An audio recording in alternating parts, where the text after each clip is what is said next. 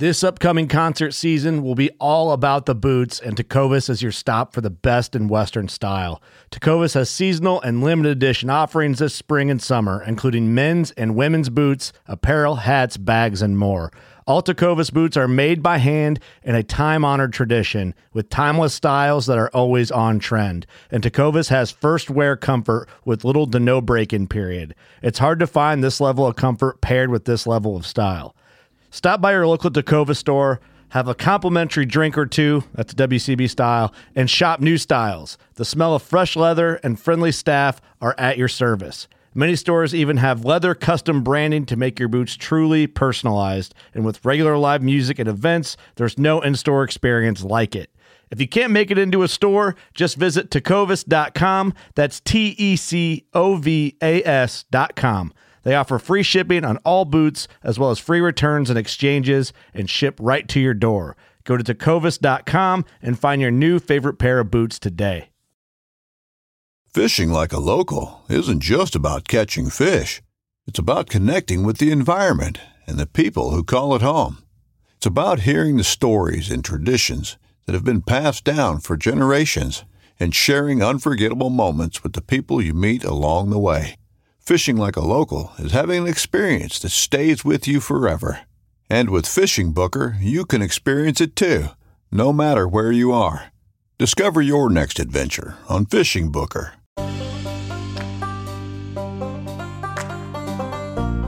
Until you step into the unknown, you don't know what you're made of. Roy T. Bennett. This is something that I learned about myself. I'm like a dog with a stick, right? I'll tell you a story. I got a close friend of mine, Allie, who lives in Minnesota, and she has this dog named Juniper, who loves the water, who loves playing fetch. And I would be throwing all these sticks into the water, and she'd be jumping in. And our friend had to eventually, a couple of times, say, "Hey, you know what? I need you to stop doing that with my dog right now. She doesn't know when to quit, and you're going to kill her if you keep going." And I've learned about myself that I need to have some patience with myself and take breaks, because that freedom that I love and endear so much is I'll just keep going. I'll just keep it. Oh, what's around over there? Oh, what's over there? Oh, who am I going to meet over here? And I just keep going. I went 2 months without taking a 0 day. I'm Doc, and this is the John freaking Muir Pod.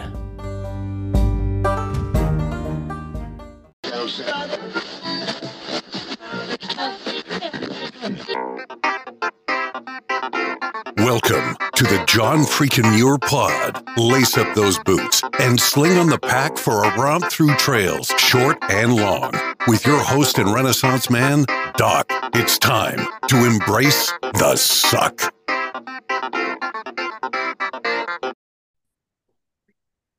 Welcome back to another week on the trail, dirtbags and hiker trash. I'm Doc, and this is the John freaking Muir Pod. Let's start off with a reminder. If you are enjoying the podcast, take just a minute, help us out, leave us a review on Apple Podcasts. And if you're not enjoying the pod, well, just go ahead and keep that to yourself. All right, let's get to this week's guest, a thru hiker who has been a very busy man in 2022 with more than 4,200 miles under his feet. I want to thank him for taking a brief break from the trail to talk to me today. Well, welcome to the John freaking Muir Pod, Jason Tompkins. How's it going, Jason? I'm doing fantastic. How you doing, Doc? Absolutely wonderful. This is a nice 3-day weekend. You and I are talking. How can I get any better? I can't think of, well, I can. As soon as I'm done with this, I'm going to go to the beach with my little brother and my nephew. Nice. Nice. Now, during those 4,200 miles this year, that's very busy. Have you picked up a trail name along the way somewhere? I did. Yeah. Out and about. Out and about. Well, that makes sense. That makes a lot of sense. Out and about. And how'd you come by that? Well, I actually named myself after a series of, I know that's breaking all the rules and all the laws and all the traditions. but after a series of proposed names, a couple of them that I was like, yeah, that'll work. I'm totally cool with that. The trail family I was with just they weren't using them, so I decided to come up with my own. There you go. I have a strong suspicion that happens more often than not. Sure. How are we going to know? Yeah, absolutely. Hey, my trail name is Cheese, and it's because of this great story. And they tell you this great story. You don't know. You don't know if they're telling the truth or not. You have to take them. No, you don't.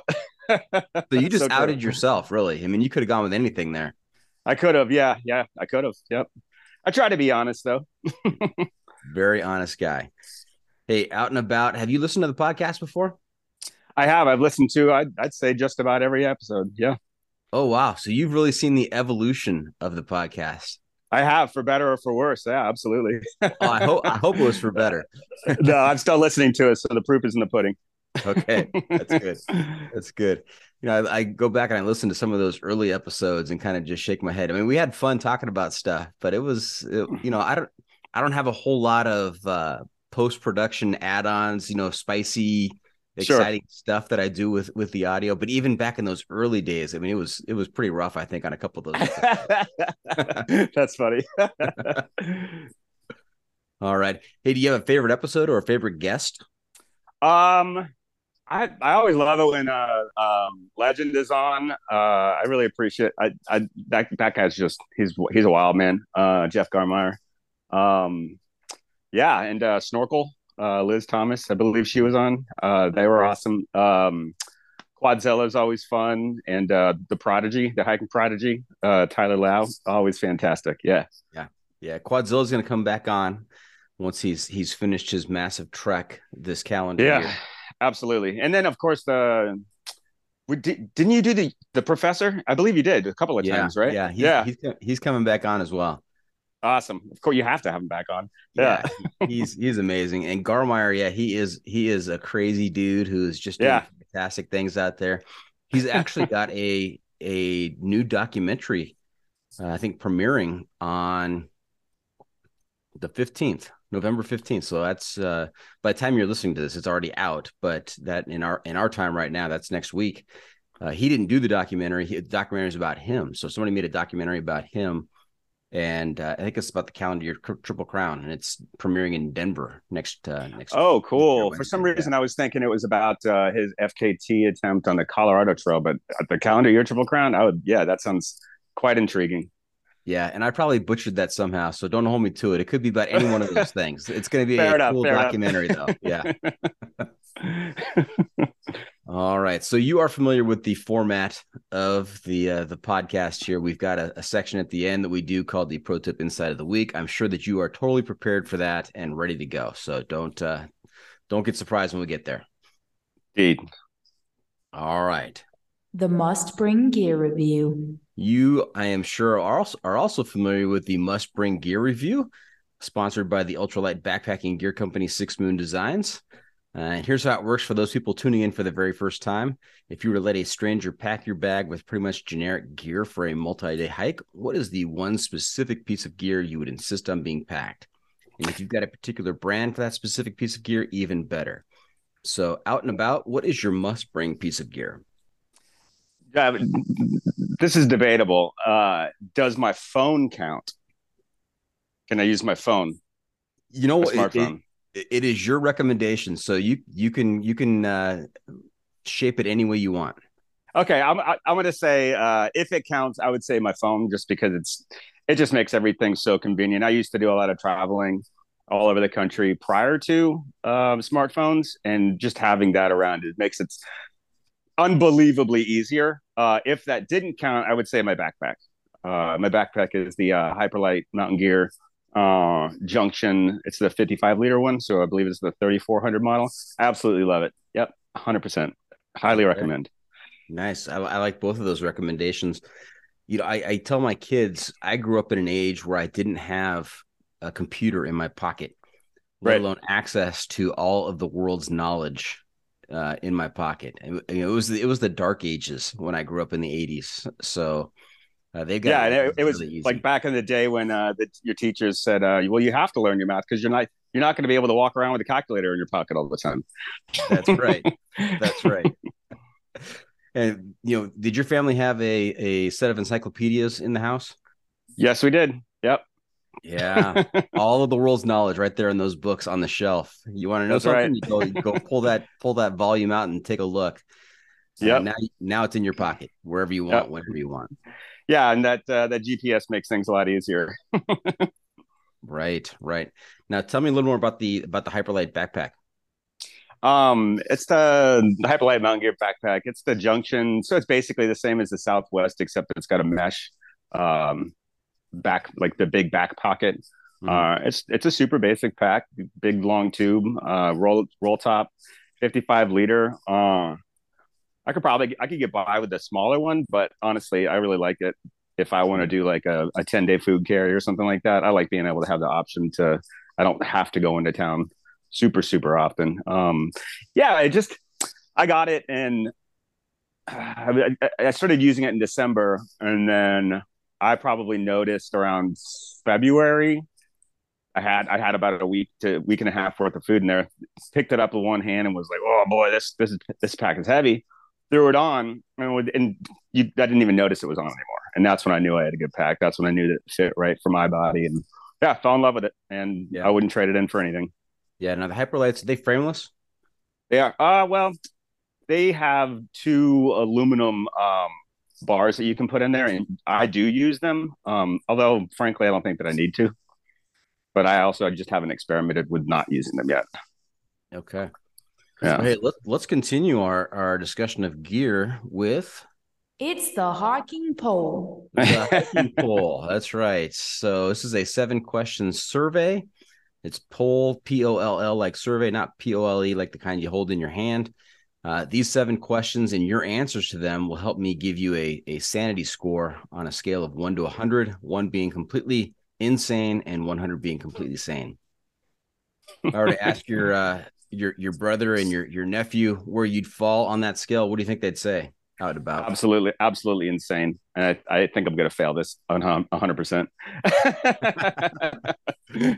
So if this is if we're in school, is a failing score less than 60, or where is the failing score on the sanity scale? I'm guessing less than 60. Yeah. Okay. All right. Well, depending on which questions that you are going to ask on this. That's right. Do you prefer the set A questions or set B questions? Set A, of course, are all about hiking. Set B is the big world issues facing our society today. Set A. Yeah, let's go with set A. All right. Here we go. First question, set A. Trekking poles or no trekking poles? No trekking poles. Oh, wow. Hang on. I gotta make a note. Just a clue for our viewers out there and also our future guests that if you see me write anything down during the hiking pole, it's usually a point deduction. So yeah. Out and about. You're gonna get carpal tunnel soon. Out and about, tell us why no trekking poles. That's an unusual answer. I honestly have I haven't run into a situation yet where I needed them. Except maybe if I'm crossing a creek or some stream that's a little bit high, I'll just go grab some sticks to brace myself and get across, and then lay them aside next to the trail in case anybody else needs them later on. I honestly haven't needed them. I haven't done too many gigantic mountains, but I've spent a few months in the mountains this year so far, and I felt fine. My knees haven't given me any troubles, so pretty comfortable with not using them. Okay. And luckily in the swamps in South Florida on the Florida Trail, if you lose your footing, luckily there's a bunch of cypress trees you can just grab onto. Got it. So you make do with natural substitutes when needed. Yep. Okay. Now, what's on your feet there out and about? Second question, boots or trail runners? Trail runners. Okay. And do you have a particular brand that you prefer? I have a particular brand that I've used this whole year, and that's the New Balance Nitrel V4s. I just haven't used anything else. I'm considering trying out some Hoka Speed Goats, but I haven't used them yet. I also haven't had any complaints with my shoes, so don't fix it if it ain't broken. That's right. If it's working, just keep going. Yeah, right. Okay. Question number 3. What is your preferred shelter system? Is it tent, tarp, hammock, bivvy, or do you do some cowboy camping out there in the swamps? if I have my druthers about me and that dew point is low enough, I'll cowboy camp until the cows come home. Other than that, I just tarp. Oh, tarp. Nice. Mm-hmm. Nice. Mm-hmm. Okay. And what kind of tarp do you have? I have the Z packs. I believe it's 8.5 by 10, 8 by 10, something like that. And I really like it. I've always wanted to try tarping. So I actually started this year with that tarp and a hammock. But I found within 2 weeks, I just wasn't using the hammock anymore. And I slept even better on the ground. So I just sleep on the ground now. Yeah, you've probably heard on previous episodes my take on hammocks. They're the best for taking naps. I can have a great nap in a hammock, but there's no way I can get a good night's sleep in a hammock. Sure. Yeah. Yeah. And do you have a particular pitch of your tarp that you prefer? Well, I tend if everything's perfect, I tend to use just the A-frame. But that's not always the case. Sometimes you just got to get creative. And uh, if it's nice out and there's no chance of rain, I'll just put it flat like a sheet just to keep the dew off of me and get all that extra airflow and stuff too. Mm-hmm. So yeah, sometimes though you just I don't know, you got to get creative. Yeah, and there's a number of YouTube channels out there that are kind of devoted to different tarp pitches, and you can kind of go down the rabbit hole with that. Totally. Yeah, there's one particular pitch called the asymmetrical Holden, which is pretty cool. It gives you access to the night sky, but still gives you some good protection there. Yeah, I do want to play around with more with more different pitches, varieties of them. And I've not seen the asymmetrical Holden, but I'm intrigued. Yeah, for sure. Okay. Yeah, take a look. Take a look. All right. Question number 4: sleeping bag or quilt? Quilt. Yes. Look at you. Tarp, quilt. So with those being in your bag, what is your pack weight? What's your base weight, do you think? I think about this point, because there's a couple of things that I just don't have a scale to weigh them out. I think I'm at around 11.5 pounds. So nothing, not too crazy. No, lighter than some, heavier than others. Yeah. Comfortable for me. Lighter than most, not heavy. You're heavier than the really crazy people who are sure breaking their toothbrushes in half and cutting off their extra straps. Oh, brother, I cut my toothbrush is cut in half and it's got holes drilled in it. I told you I was going to fail the poll. Hey, hang on a second. Hang on. Know that. Okay. All right. Question number 5. Let's see if the ultralight trend continues here. When it comes to food, are you a stove guy? Do you cold soak or you go stoveless? Cold soak. I warned you. Oh. Wow. Really? You're a cold soak guy. Do you have a particular recipe that you prefer or a meal that you do with cold soak that tastes better than most? Man, I love my oatmeal in the morning. I put my oatmeal with some instant carnation, vanilla flavored, and maybe some collagen powder in there. And man, I'm good. But I always look forward to it every single day. Okay. I know it's crazy, but I love it. Now, at the end of a long day of hiking out there, you sit down, you make camp. Mm-hmm. What are you sitting down to? What are you eating as your cold Well, soak? usually I eat an hour or two before I even get to camp. So I'll either do ramen and tuna with some olive oil and maybe some flavor packets, like whatever you get from a gas station or whatever. But if it's a big day, I'll throw in some mashed potatoes and do ramen bomb. Yeah. All cold though. All cold. All cold. All Got it. cold. All right. Out and about, is life better above or below the tree line? I don't know yet. I've not really done much hiking above the tree line yet, and I'm looking forward to it next year and the years after that, but I don't know. Yeah, I'm looking forward to finding out, though. So all 4,200 plus miles this past year have been below the tree line. Yep. Okay. All right. That's a fair answer. I mean, that's you don't know if you don't know. That's right. Okay. And then last question number 7. What's more important, pack weight or luxury items? I guess I got to say pack weight because I don't really have any luxury items. And I live pretty Spartan, hiking and in my other non-hiking life. So yeah, I guess it's pack weight.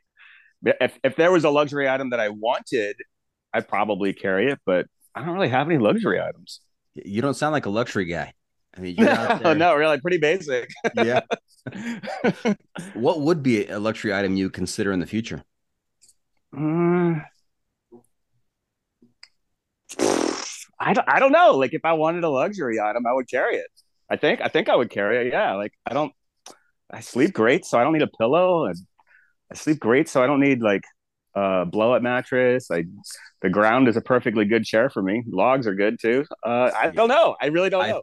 I think what I just saw there was out and about going through a mental checklist of, okay, I could bring this. No, it weighs too much. I could bring this. No, it's extra weight. I could bring this. No, no, that's too many more ounces. I'm not going to do that. He's I'm not trying to be crazy or anything. I just there's nothing that like I miss or like wait, oh, it would be really cool if I had this because if I felt like that, I'd probably go get it. You know?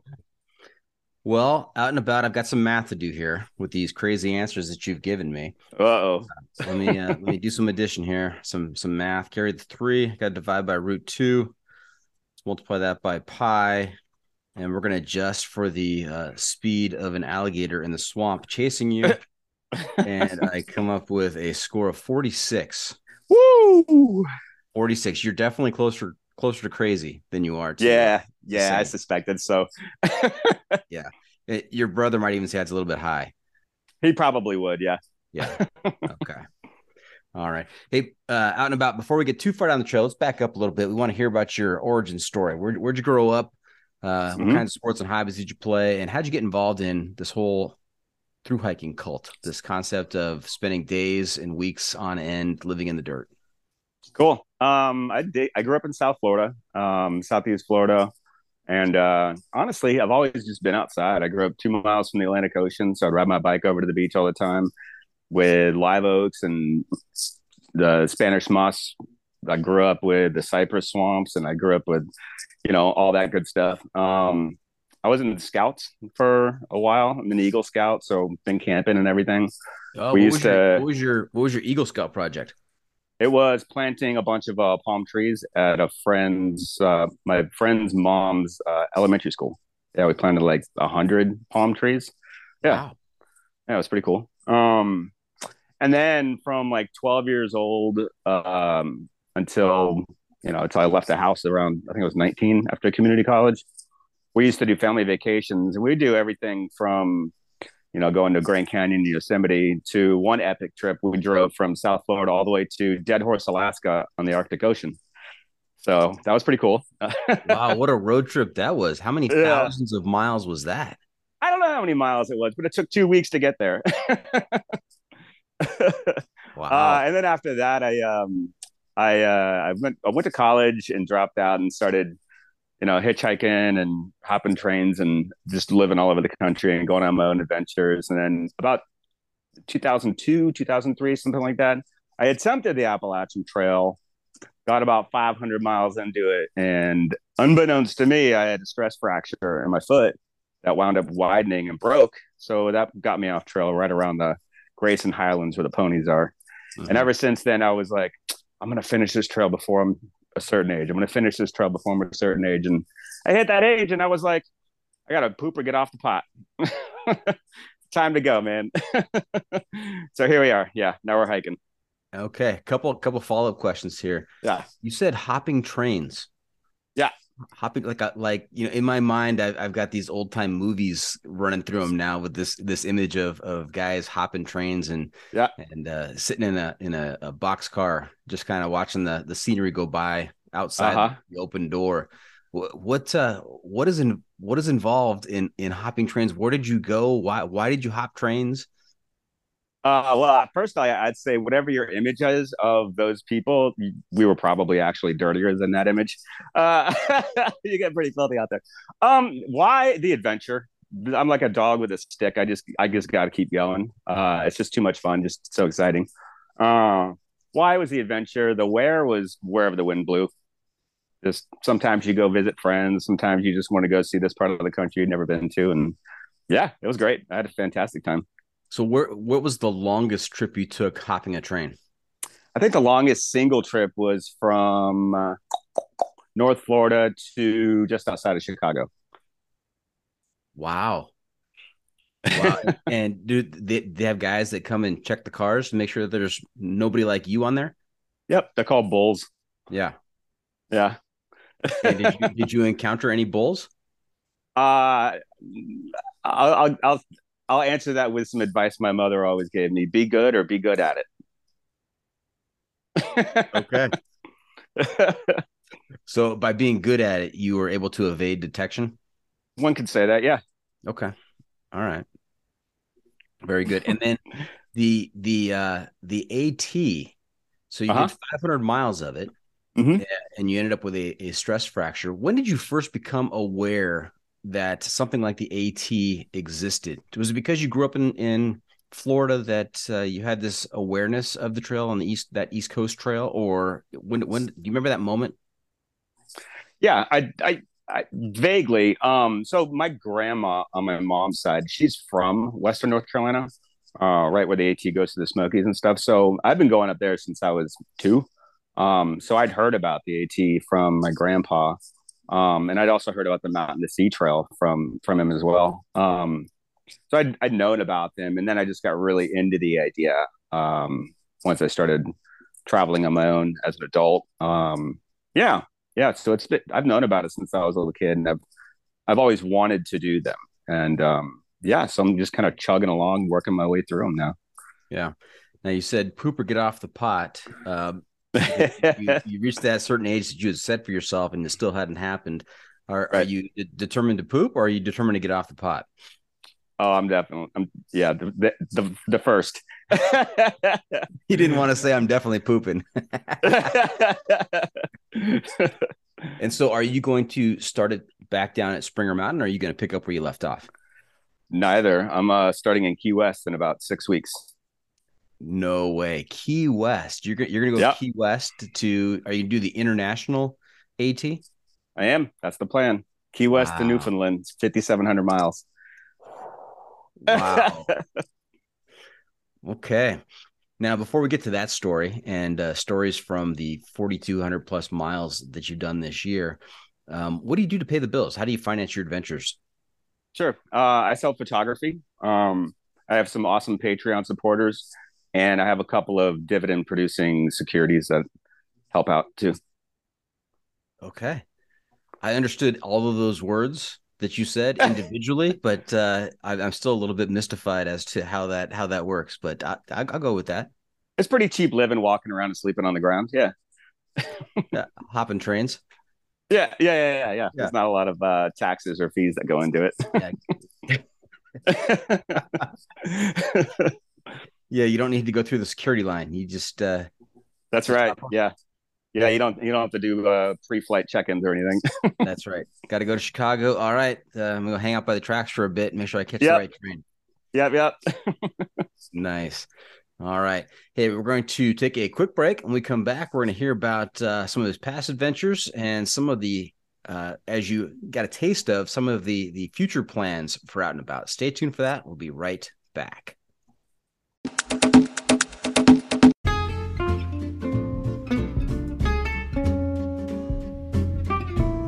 From the backcountry to the backyard, we believe everyone deserves the highest level of protection. Since 1984, Sawyer Products offers the best, most technologically advanced solutions for protection against sun, bugs, and water, using time-released liposome technology, topical insect repellents, and new standards in water filtration. And with every Sawyer product you buy, you are helping to provide clean water through 140 charities in 80 countries with their long-lasting water filters. Every Sawyer product you buy is an investment in our common humanity. Choose Sawyer and keep the adventure going, knowing that their products have been tested and chosen by those who count on serious protection on the trail all day long.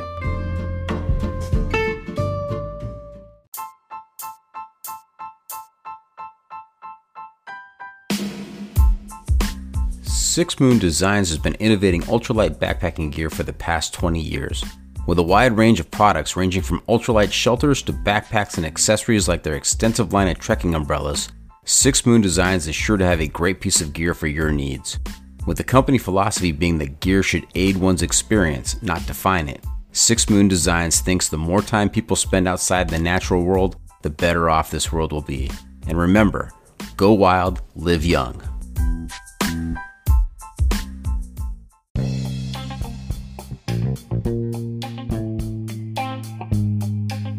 This episode is sponsored by Jolly Gear. Are you tired of compromising between the ventilation of a button-down and the full protection of a sun hoodie? With the Triple Crown button-down, you can have the best of both. Plus, their fun standout patterns will have you the talk of the trail. Visit them at jollygear.com. Thru hiker owned. Jolly Gear, where fun meets functional.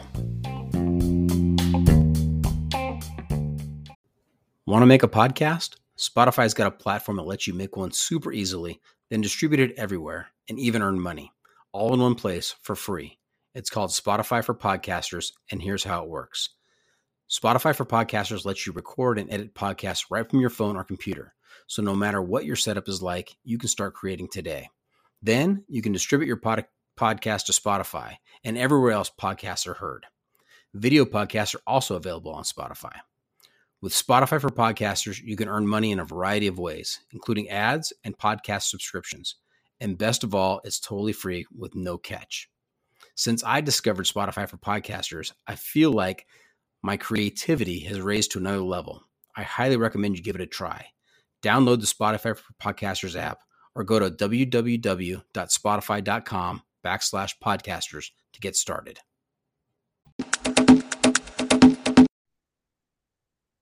And welcome back. We were talking to Jason Tompkins, aka Out and About, and we've just heard some stories about hitching trains, hopping trains from Florida to Chicago, no less. I mean, that is quite a distance, as well as where he grew up and the things he's done. Let's talk about what you've done in 2022. Now, I have listed here. I've got Florida Trail, the Pinhoti Trail, the Carolinian, the Ocean to Lake Trail, Foothills Trail, Superior Hiking Trail. You did all those in 2022? I have. That's right. When did you start? What time of the year? Well, I guess technically I did the Ocean to Lake Trail like the last week of December of 21, but I started the Florida Trail in January 3rd, January 4th, something like that. Mm-hmm. Yeah. And so how many of the 52 weeks of 2022, of those 52 weeks, how many weeks were spent on the trail, do you think? I probably hiked 6 to 7 months this year so far straight. While I was doing the Carolinian, I visited friends and visited family and stuff like that. You know, if I'm going to be walking through the town that they're in, I might as well go say hi. Mm-hmm. Sure. I wasn't racing anybody. I wasn't racing myself. Yeah, I had the time. Yeah. Now, I don't have a lot of experience actually being in Florida. Mm-hmm. The Florida that I know revolves around Disney World. I think I went there on a school trip once. Sure. As an adult, as a chaperone. So yeah, that's as my lone visit to Florida. So in my mind, I've got these varying images of what it must be like to hike the Florida Trail or hike in Florida. And in my mind, it's swampy with gators around every turn. Is that just a myth? It's more of a myth than it isn't. Yeah, you definitely see gators.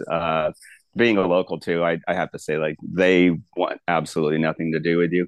I would say Florida hiking is more so oak trees with the swaying Spanish moss and slash pine and palmetto forest and stuff like that, and lazy rivers and springs with manatees. I'd say it's more that stuff than it is 15-foot boas, pythons, and now apparently Nile crocodiles. Who'd have knew? Wow. Now, which is meaner, the gators or the crocodiles? Which is what? Meaner. From what I understand, it's the crocodiles, but luckily there's not that many of them. They haven't taken over yet. Mm-hmm. And there are snakes, an invasive species of snakes that they are now, like, there's a bounty out on them. They get people. There is, yeah. Actually, last week they found a giant python. I think it was a 15-foot python or something like that. And yeah, it's always open season for hunting them because they're super invasive. And they cut it open and found a fully intact 5-foot gator inside of it. So yeah, I'm staying away from all of that. That is horrifying. I mean, if I'm scared of the gators and there's something out there eating the gators, oh, But yeah, not my cup of tea. No. But honestly, like, yeah, the Gators want nothing to do with you. Mhm. So Now, have you run into Jupiter down there? I've not run into Jupiter, and it's funny enough, we grew up in the same town. Yeah, Really? yeah, absolutely. Yeah, Small world. yeah. Yeah, I know his mom did a lot of work on the Florida Trail. He's done the Florida Trail a number of times. I Hmm. think he's also done the Eastern Continental Trail that you've got Yep, planned for 2023. So he's got a lot of experience there on the East Coast and particularly Florida. So yep, absolutely. I think he's done the Ocean to Lake Trail like over a dozen times or something like that. okay, so how long is the Florida Trail? The Florida Trail is about 1,100 miles. It's got a similarity to the Continental Divide Trail, and then it's got a couple of alternates, three different alternates. So the route that I took last year is 1,108 miles, I believe. But this year, I'm going to be taking the alternates. So I don't know how long that'll be. I think it'll be around 1,200 or so. Okay. So a little bit different. So it won't be the entirely the same trail. Mm-hmm. And your best story from the Florida Trail? Any type 2 fun that you ran into out there? Yeah, Bradwell Bay.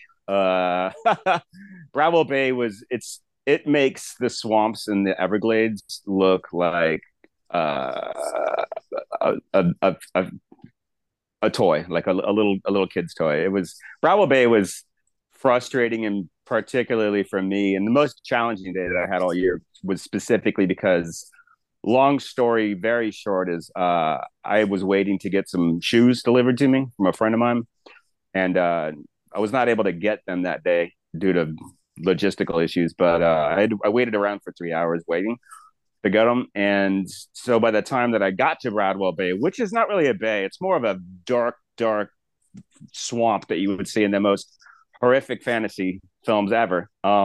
Beautiful, but it got dark before I got through it. So I had to go walk through this wasty swamp at night, which was absolutely insane. Uh, but I had my druthers about me. Finally made it through, and by the end of it, I was already looking forward to reacquainting myself with it this coming year. But in the daylight, yeah, definitely in the daylight. See, now out and about, that's the image I had in my mind when I'm thinking of Florida. And I'm saying, is that a myth or not? And then you said, no, that's a myth. That never happens. And then you tell me about having to wade through waist deep Yeah. water in the dark in a swamp. I mean, These are the decisions that I made, though. I will not do that again. I chose poorly. I just wanted to get those shoes, and it just didn't work out. So, holy smokes. You may have only ended up needing one shoe. that's right. Right? Yeah, Yeah. I came close to donating a shoe into the swamp. Yeah, yeah. I donated a few words, though. That's for sure. I can imagine. I can imagine. All right. How about the Pinhoti Trail? I really enjoyed it. I wasn't planning on doing. Is that? How long is that, and where is it located? It's about 350 miles. The lion's share of it is in northern Alabama, and there's some of it in North Georgia as well. Okay. I enjoyed it. I wasn't planning on doing it, but I finished the Florida Trail earlier than I anticipated. I was just having a great time with my trail family, and I didn't want to get to the Carolinian or the Palmetto Trail, which is part of the Carolinian, before April because it's in the mountains and it's cold. So I decided to do the Pinhoti Trail and connect that via the Benton MacKaye Trail to Springer, which is the southern terminus of the Appalachian Trail. Yeah, it was great. Honestly, I did not expect all the views on the Pinhoti. I didn't expect all the waterfalls. I didn't expect it was beautiful. The leaf out hadn't happened yet, so you get all these gorgeous vistas, and yeah, I really enjoyed it, and I'm already looking forward to it next year. Okay. Yeah. Was the Pinhoti Trail, was it all type 1 fun, or did you have any type 2 as well? It was all type 1. Yeah, it was great. Okay. I didn't really have any issues. Sounds like Yeah. it was pretty nice. Mm-hmm. Plenty of opportunity for type 1 fun when there's not alligators and swamps involved. So For sure. Absolutely. now, of the ones that you had listed in our pre-interview discussions and communications, I had never heard of the Carolinian. Tell me about the Carolinian. Where is it? How long is it? The Carolinian didn't exist. I just made it up this year. It's a 2,200 mile trail route. However, Yeah, I'll go through it the direction that I did it. I started in the mountains of the northwestern mountains of South Carolina on the Palmetto Trail, which is a 500-mile long distance trail that goes from northwestern South Carolina to Charleston, South Carolina, which is southeastern. Um, and then it was a beautiful trail, absolutely awesome. Not a lot of people know about it. It's pretty new. I think it was established in 1994. And then I just got a crazy idea to walk from basically Charleston all the way up to Nag's Head or Jockey's Ridge on the Outer Banks of North Carolina, which is the eastern terminus of the Mountain to Sea Trail. So yeah, I decided to walk 375-mile road walk for 2 weeks and did that. That section I'm considering to be optional for anybody that wants to do the Carolinian and not do the full 2,200 miles. You could just knock out the, 1,850 and not do the 375-mile road walk. Although there's probably some crazies out there like myself who would be into it. I like road walks. I like going to new towns and trying out their foods. And then there's the Mountain to Sea Trail, and that goes almost 1,200 miles from the Atlantic Ocean all the way to Clingman's Dome, which is on the border of Tennessee and North Carolina. And that's the highest point on the Appalachian Trail as well. So it meets up with the AT. Then you do 55 miles of the Appalachian Trail down to the northern terminus of the Bartram Trail. And then you hike all of the Bartram Trail down to where you started at. So you wind up doing in 2,200 miles or even the 1,850, 3 full through hikes of the Palmetto Trail, the Mountain to Sea Trail, and the Bartram Trail. And it's basically a loop, right? You end up where you started? Yep, exactly. And conveniently enough, the place that I started and ended is the exact place where the western terminus is of the Foothills Trail, which is a beautiful little 77-mile trail in northwestern South Carolina. And so you strung all these together and you gave it the name, the Carolinian? I did, yep. Look at you, trail creator. adventure creator. Trying. I think that's a beautiful part of the country, and I wanted to experience it myself. Slow traveling, and it's honestly it could be a 4-season trail that people can do in the wintertime. Mm-hmm. Just more options for folks who would like to do crazy stuff. Right now, 375-mile road walk. That doesn't sound like a whole lot of fun. There was some boring parts about it, but I came up with a line that I like, and roads or trails get you country, roads get you culture. And I have found a real enjoyment of walking roads. I like trying out different foods. I like the subtleties of little towns and how they change. I like the subtleties of accents and different mannerisms that you get to walk through and experience. So I don't really have a problem with it. Now I understand if I was to only have a certain amount of time to go out and hike a lone trail, I probably wouldn't be that interested in walking roads since that's a very limited amount of time. But I had the time and the freedom to do it, so I really enjoyed it. Had some of the best Vietnamese food in my life in Wilmington, and no regrets. There were some boring sections, there were some challenging days, but that's you take the good with the bad, right? Yeah. Now the 375 miles was it not? It wasn't all the same road. I mean, were some of them like country roads, or some of it like highways? What did it look like? The way that I took it, just because I wanted to knock it out as fast as possible, it was just 2 highways. One of them, the big part was very busy. The other one was just a small little highway. However, one could tack on a little bit of extra miles and hike. It's called the East Coast Greenway, which is a bicycle path route that you can take from Key West, Florida, all the way to Canada. And that'll get you off the major highways and onto some forest roads and dirt roads. But I just wanted to knock it out and get done with it as fast as possible. So, but if somebody else wanted to go do that, you could absolutely do it. You could bike it in 5 days. So, from Key West to Canada? No. That's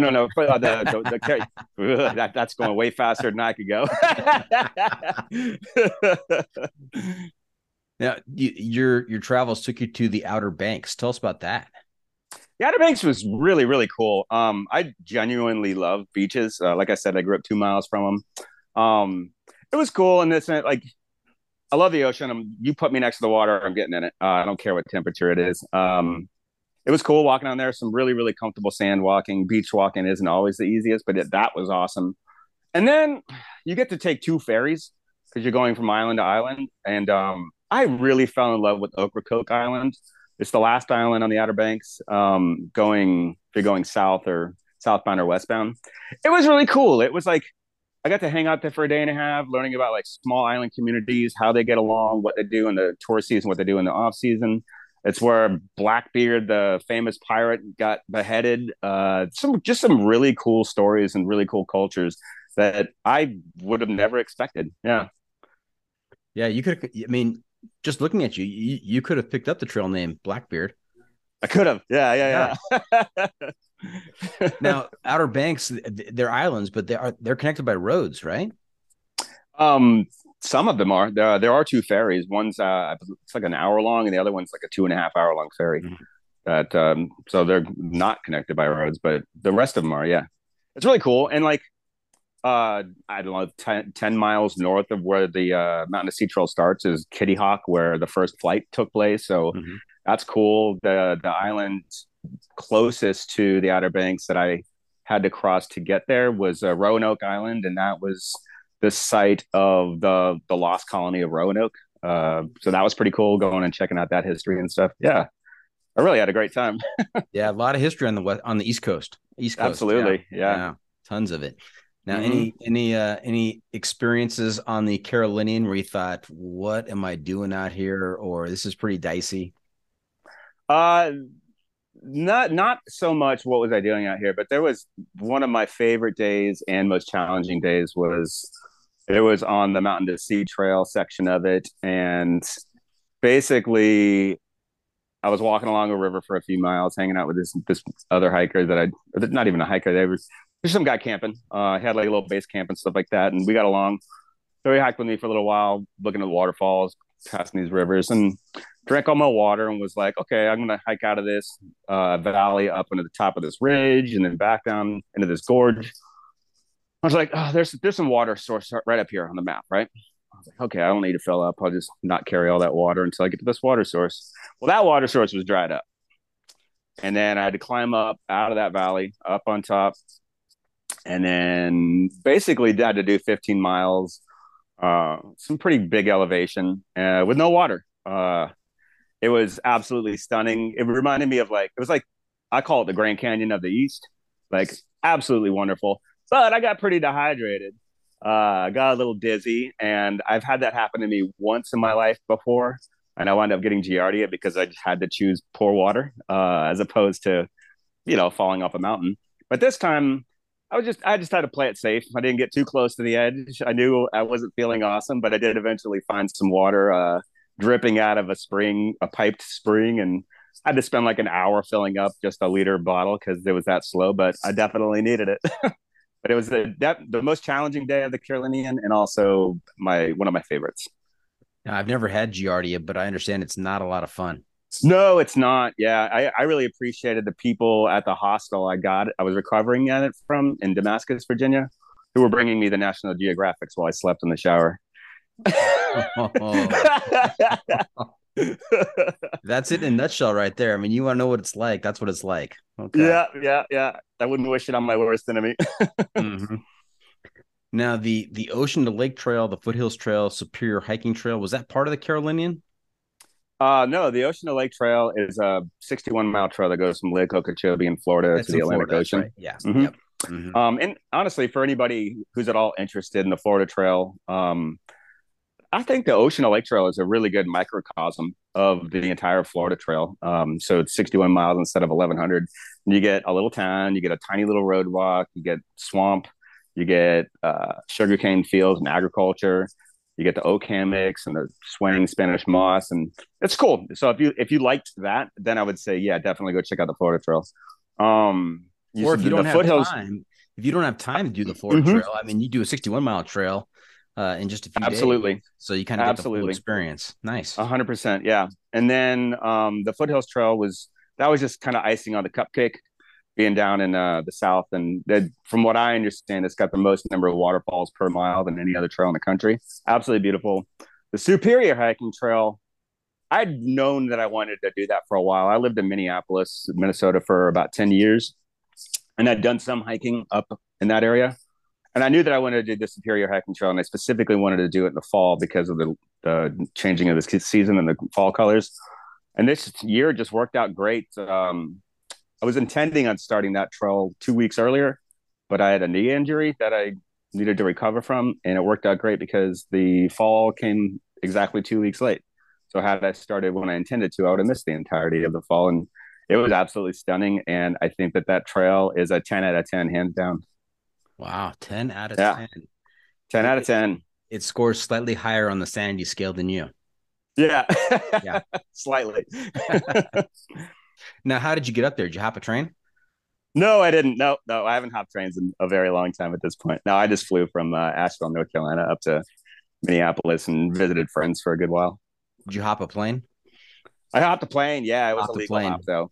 Yeah. Well, legal in the sense that I hid down in the lower decks, down with the animals and stuff like that. I don't believe you. I don't either. Let's talk about some different aspects of being out there on the trail. During all these experiences last year, did you encounter a lot of other people? I mean, were there trail families involved as you went along?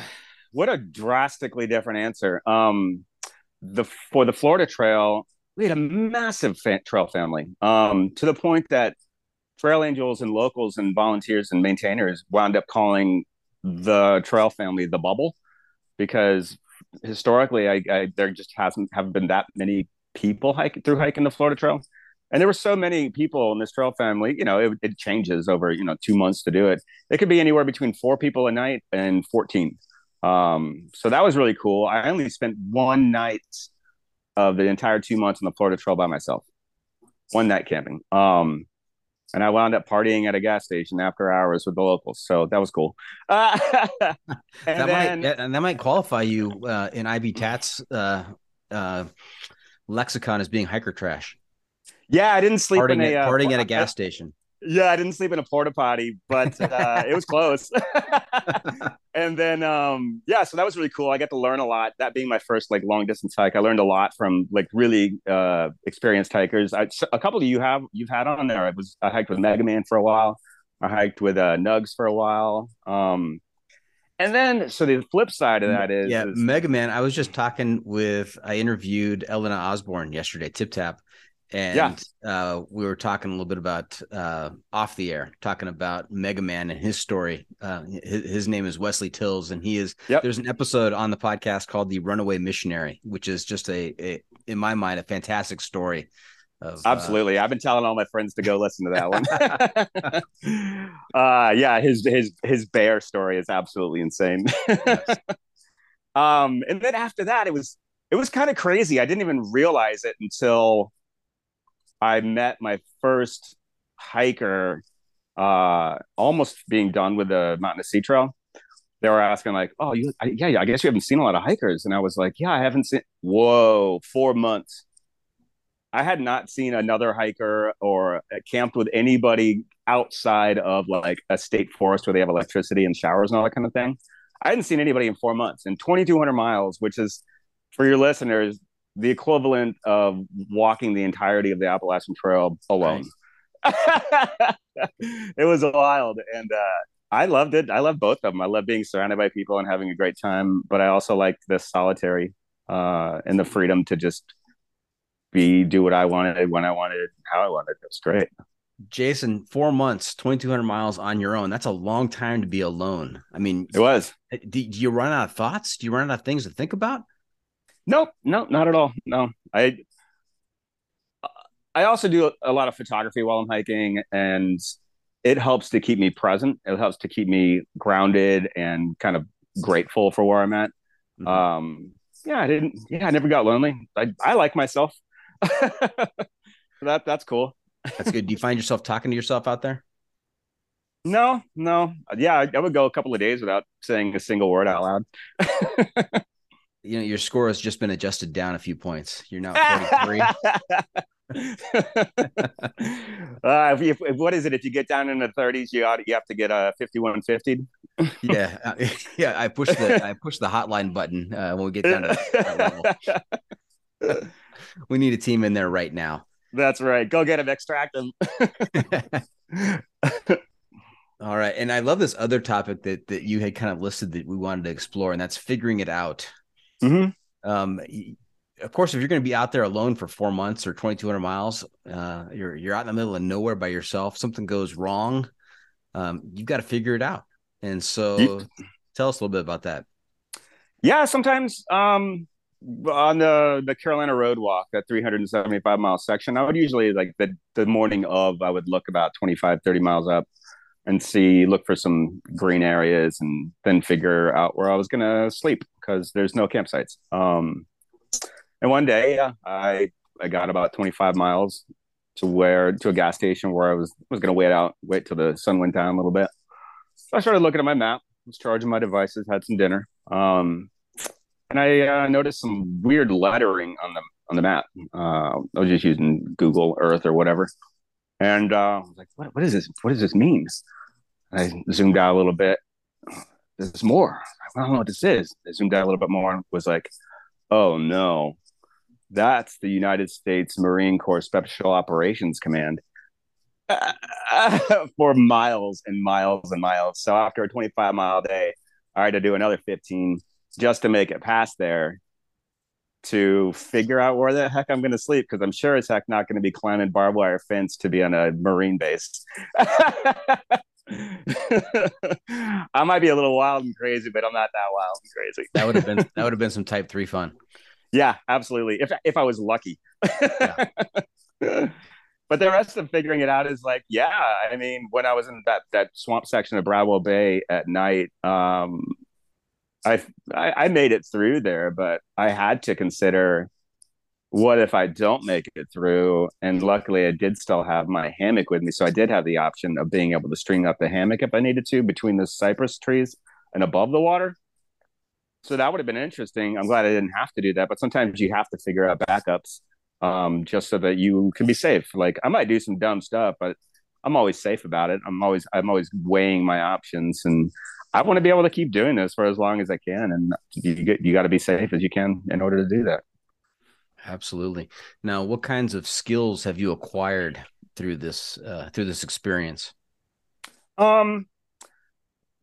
A friend of mine I met on the Florida Trail, Bear Magnet, he talks about mental grit. Bear Magnet. That's got to be a good story.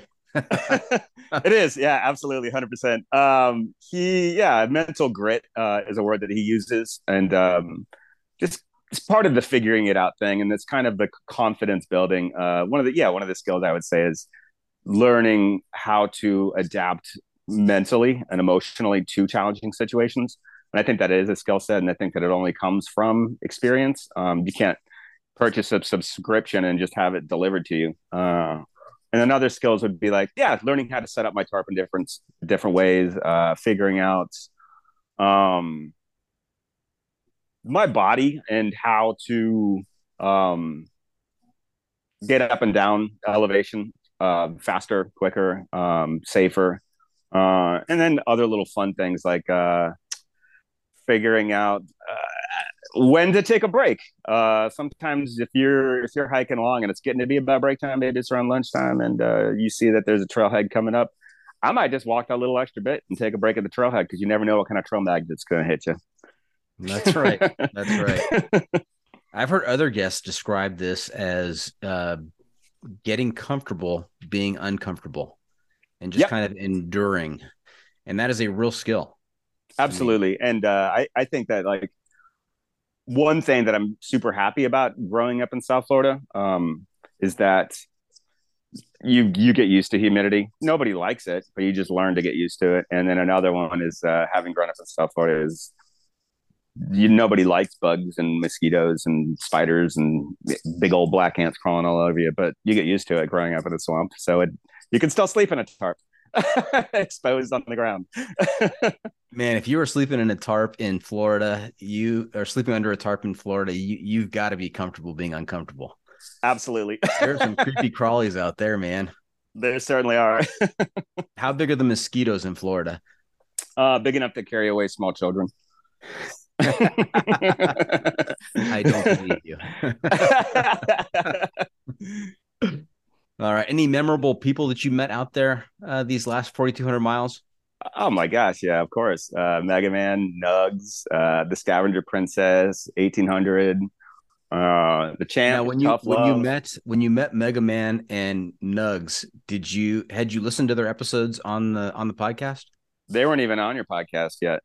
Oh, okay. All right. Yeah.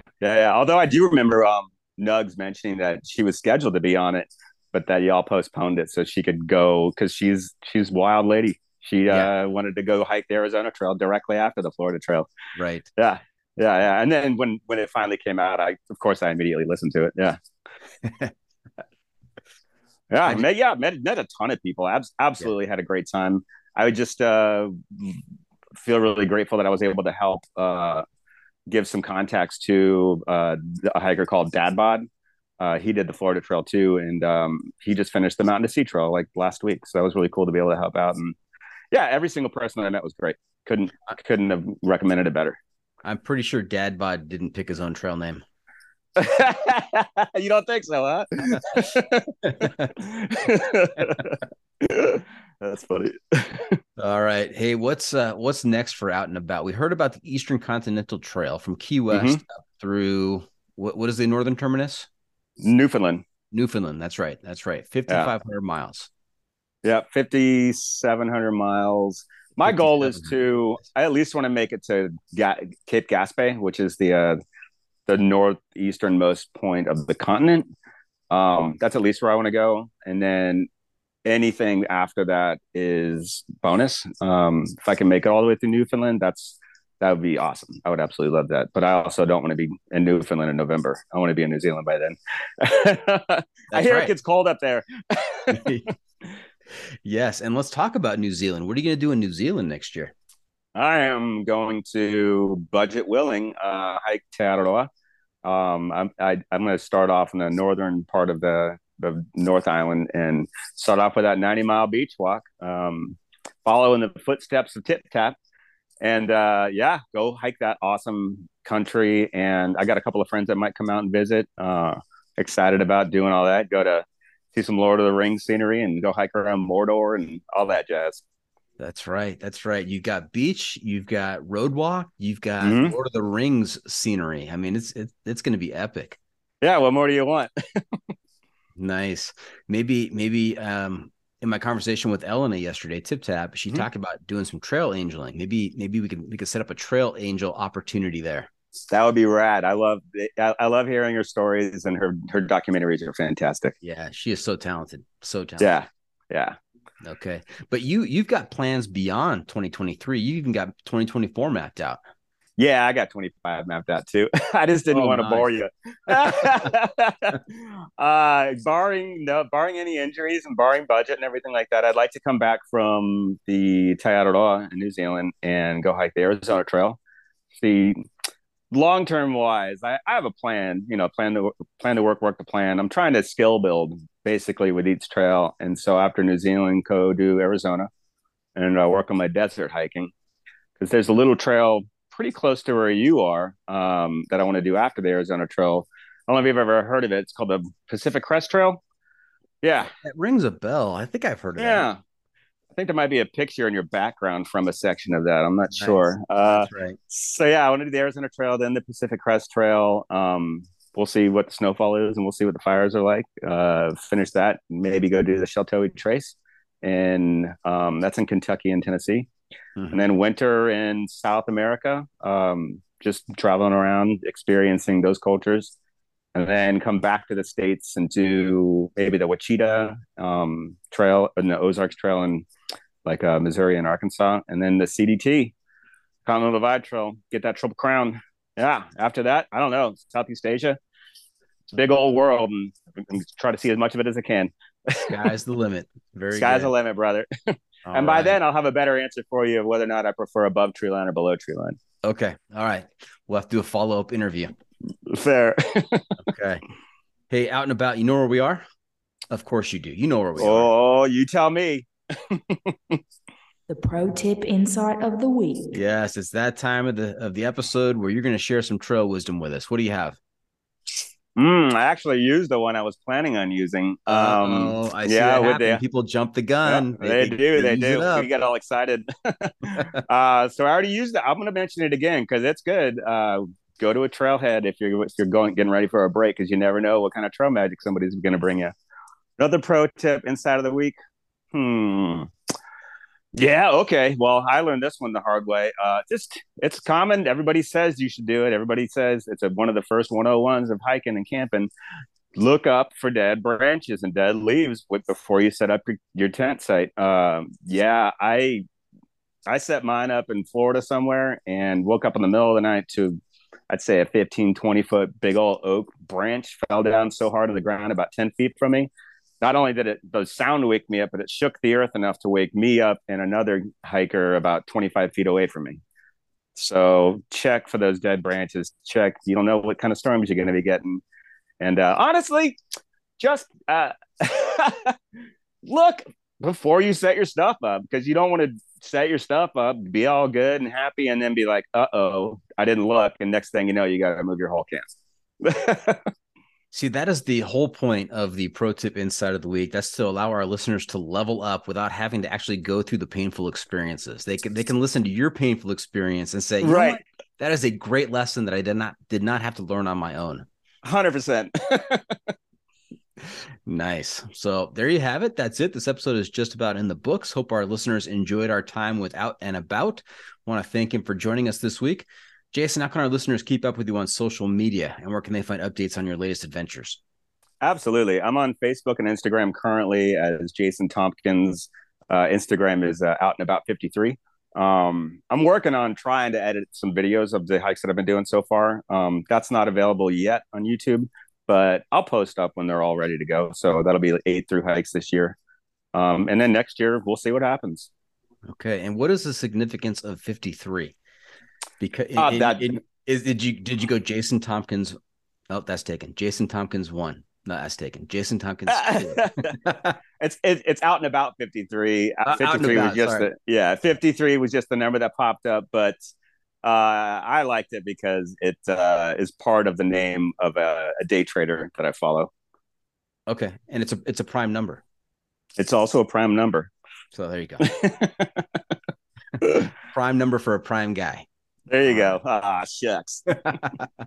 Remember to check out the pod on social media as well. We are on Facebook, YouTube, Instagram, Twitter, and TikTok. And if you have comments or clips you want to share, you can send it to me at johnfreakinmuir@gmail.com. The Adventure Media Recommendation. Out and About, I'm also looking to you to share a recommendation for a book, movie, documentary, website, some kind of outdoor adventure media. Keep our listeners connected to the trail. We call this our Adventure Media Recommendation. What do you have for us? Honestly, and I know you've talked about this and a lot of people know about it. I saw this documentary called The Alpinist this year, and it was absolutely fantastic. And I've seen it 5 times now because I just had to keep showing it to people. And it's honestly, to me, it's inspiring in the sense of, I'm not going to give away any spoilers or anything, but it's inspiring to me to like be present in your surroundings and be present in your adventures and to really push yourself and have like the joy of leveling up your skill sets. And when you can do that and do that skill building, you can go do and push yourself and do crazier things and more adventurous things. And yeah, it just really opens up your parameters and options. And I really think that's cool. Yeah, The Alpinist. Excellent recommendation. Thank you. Yeah. What have we not asked you? And before we wrap things up, just one more segment for you called What Have I Not Asked You That You're Dying to Tell Us About? What did we miss today during the interview? Why? Okay, that's a good. Okay, why? Yes. Why in the heck are you doing this? One word, man. Freedom. Like, that's it. This is something that I learned about myself. I'm like a dog with a stick, right? I'll tell you a story. I got a close friend of mine, Ellie, who lives in Minnesota, and she has this dog named Juniper who loves the water and who loves playing fetch. And I would be throwing all these sticks into the water, and she'd be jumping in. And my friend had to eventually, a couple of times, say, "Hey, you know what? I need you to stop doing that with my dog right now. She doesn't know when to quit, and you're going to kill her if you keep going." And I've learned about myself that I need to have some patience with myself and take breaks, because that freedom that I love and endear so much is I'll just keep going. I'll just keep, oh, what's around over there? Oh, what's over there? Oh, who am I going to meet over here? And I just keep going. I went 2 months without taking a 0 day, and it's that freedom, man. It's that freedom of taking a left or taking a right or going and grabbing some food over here, hanging out with this new friend over here. Like, I absolutely adore it. And to me, there's nothing like going to sleep somewhere different than where you woke up. Freedom. That is a fantastic explanation, and I love the analogy to the dog with the stick. That is great. That is great. Hey, that is a wrap from the John Freaking Muir studio. Any shout outs to friends and family out and about? Yeah, I've never met him. Fantastic dude, great hiker. His name's Lil Buddha. That's his trail name. Absolutely fantastic dude. I consider him my hiking mentor. Yeah, wonderful person. And if I don't think you've had him on the podcast, but if you are interested in a really rad hiker and a really great person, check out Lil Buddha. Okay, now you've never met him. How do you know about Little Buddha? Is that through his YouTube channel or? Nope. He doesn't even have a YouTube channel as far as I know. He was on another podcast called The Orange Blaze, which is mostly about the Florida Trail. And he was on a couple of those and just heard about him and had some questions about those experiences, followed him. And the guy's got tens of thousands of miles and keeps doing crazier things and just loves it. Yeah, he's been really, really kind and loves to help out new hikers. So, yeah, fantastic dude. I'm writing down his trail name. Here we go. Good. Cool. All right. Thank you for tuning in. Always remember, the trail is the trail. It doesn't care if you want to go downhill. It doesn't care if it's almost dark and you're looking for a campsite. It doesn't even care if you've had to wade through waist-deep water in Bradwell Bay in the dark. The trail is the trail. Embrace the suck.